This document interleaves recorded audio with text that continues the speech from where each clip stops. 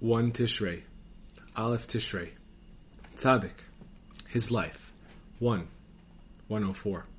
Rabbi Nachman was born in the town of Mezhebej on Shabbat, the first day of Nisan 5532, April 4th, 1772, and entered the covenant on Shabbat Hagadol, April 11th. He departed this life and ascended above in the year 5571, 1810, on the 18th day of the month of Tishrei, a Tuesday, the fourth day of the festival of Sukkot, October 16th. He died in Uman, the town he had chosen as his resting place for the life eternal. Thus, he lived a total of 38 years, 6 months, and 18 days. 105. From the day he was born until he became bar mitzvah and married, he lived the whole time in Mezhebej. An account of his devotions has already been given elsewhere, although less than a drop out of the ocean is known about it. Even as a young child, he was already stirred with a fervent devotion to God's service.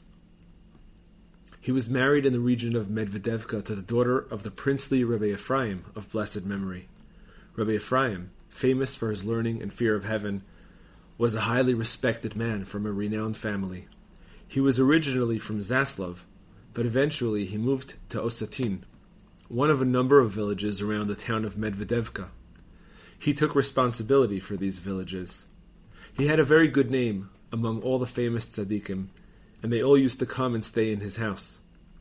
His wife, the Rebbe's mother-in-law, was a woman of the greatest piety.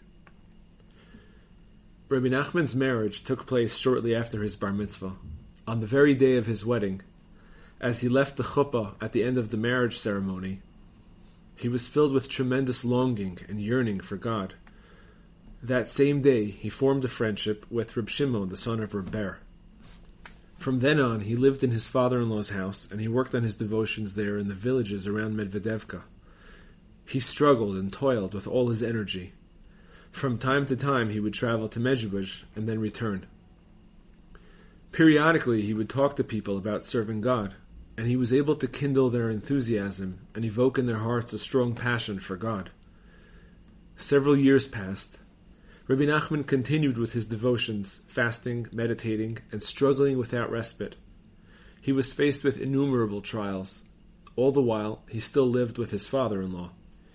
In this period, a few people already started following him, even though he was still only a young man of less than 20. However, he was extremely diligent and energetic in his devotions, which he had started when he was literally a child.